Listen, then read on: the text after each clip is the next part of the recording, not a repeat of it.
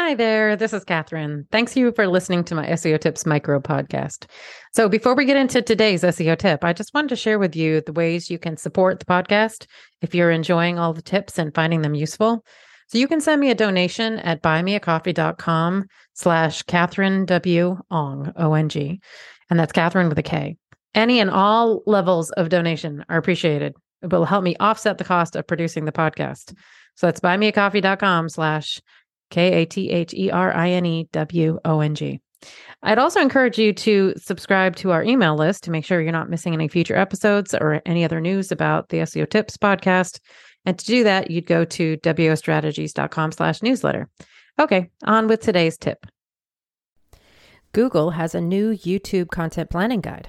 Hello, and thanks for listening to SEO Tips today. So Google published this YouTube content strategy guide, which has some really great tips for YouTubers and podcasters. And it starts with finding your why, an approach that I love because it aligns really well with the Google Human Rater Guidelines question, quote, what's the purpose of this page, right? And then it breaks down, the guide does, these 3 types of content you should think about creating for your channel: hero, help, and hub content, and the frequency of each.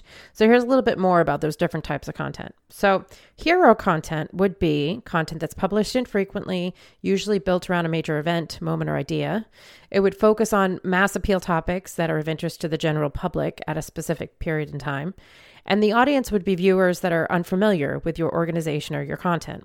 Now, the goal for this content would be driving visibility to your overall content at a specific period of time and converting those viewers into long-term subscribers. Now, the help content would be published more often than the hero content, but not necessarily on a regular basis. It would include content on evergreen topics targeted towards specific questions or areas. The audience would be broad. It would appeal to more casual viewers who don't normally engage with your channel. And the goal would be to gain viewers and convert those subscribers at a steady pace. Now, the hub content, that's the most frequent. It would be your channel's bread and butter. It would be focused specifically on your existing subscriber base, plus those viewers who have been watching but haven't yet subscribed. But either way, it's your regular viewers. And the goal would be to keep your audience coming back with this steady, consistent content published on a regular basis that appeals to their expectations and their desires, as well as providing this bank of content that new viewers could explore before subscribing. And the content would be focused on sustainable, targeted, appealing to your subscribers' tastes and expectations.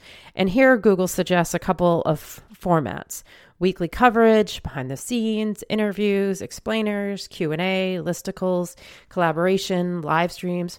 And I just love this breakdown of content, as I don't think brands think about how they should create content with different goals in mind and targeted to the different entertainment focuses of each audience that might come across your channel. I've seen plenty of tips around optimizing your videos to be found in YouTube search, or using your YouTube analytics to figure out what works for your subscribers and then creating more of that, but not this focus on making sure that you're creating content that resonates with brand new people to your channel and to the folks that casually check out your channel but haven't yet subscribed. So that's your tip for today. If you're creating video content or podcast content, think through how you're going to serve those different audiences: the newly landed viewer, the casual viewer, and your subscribers. Thanks for listening. Come back tomorrow for another SEO tip.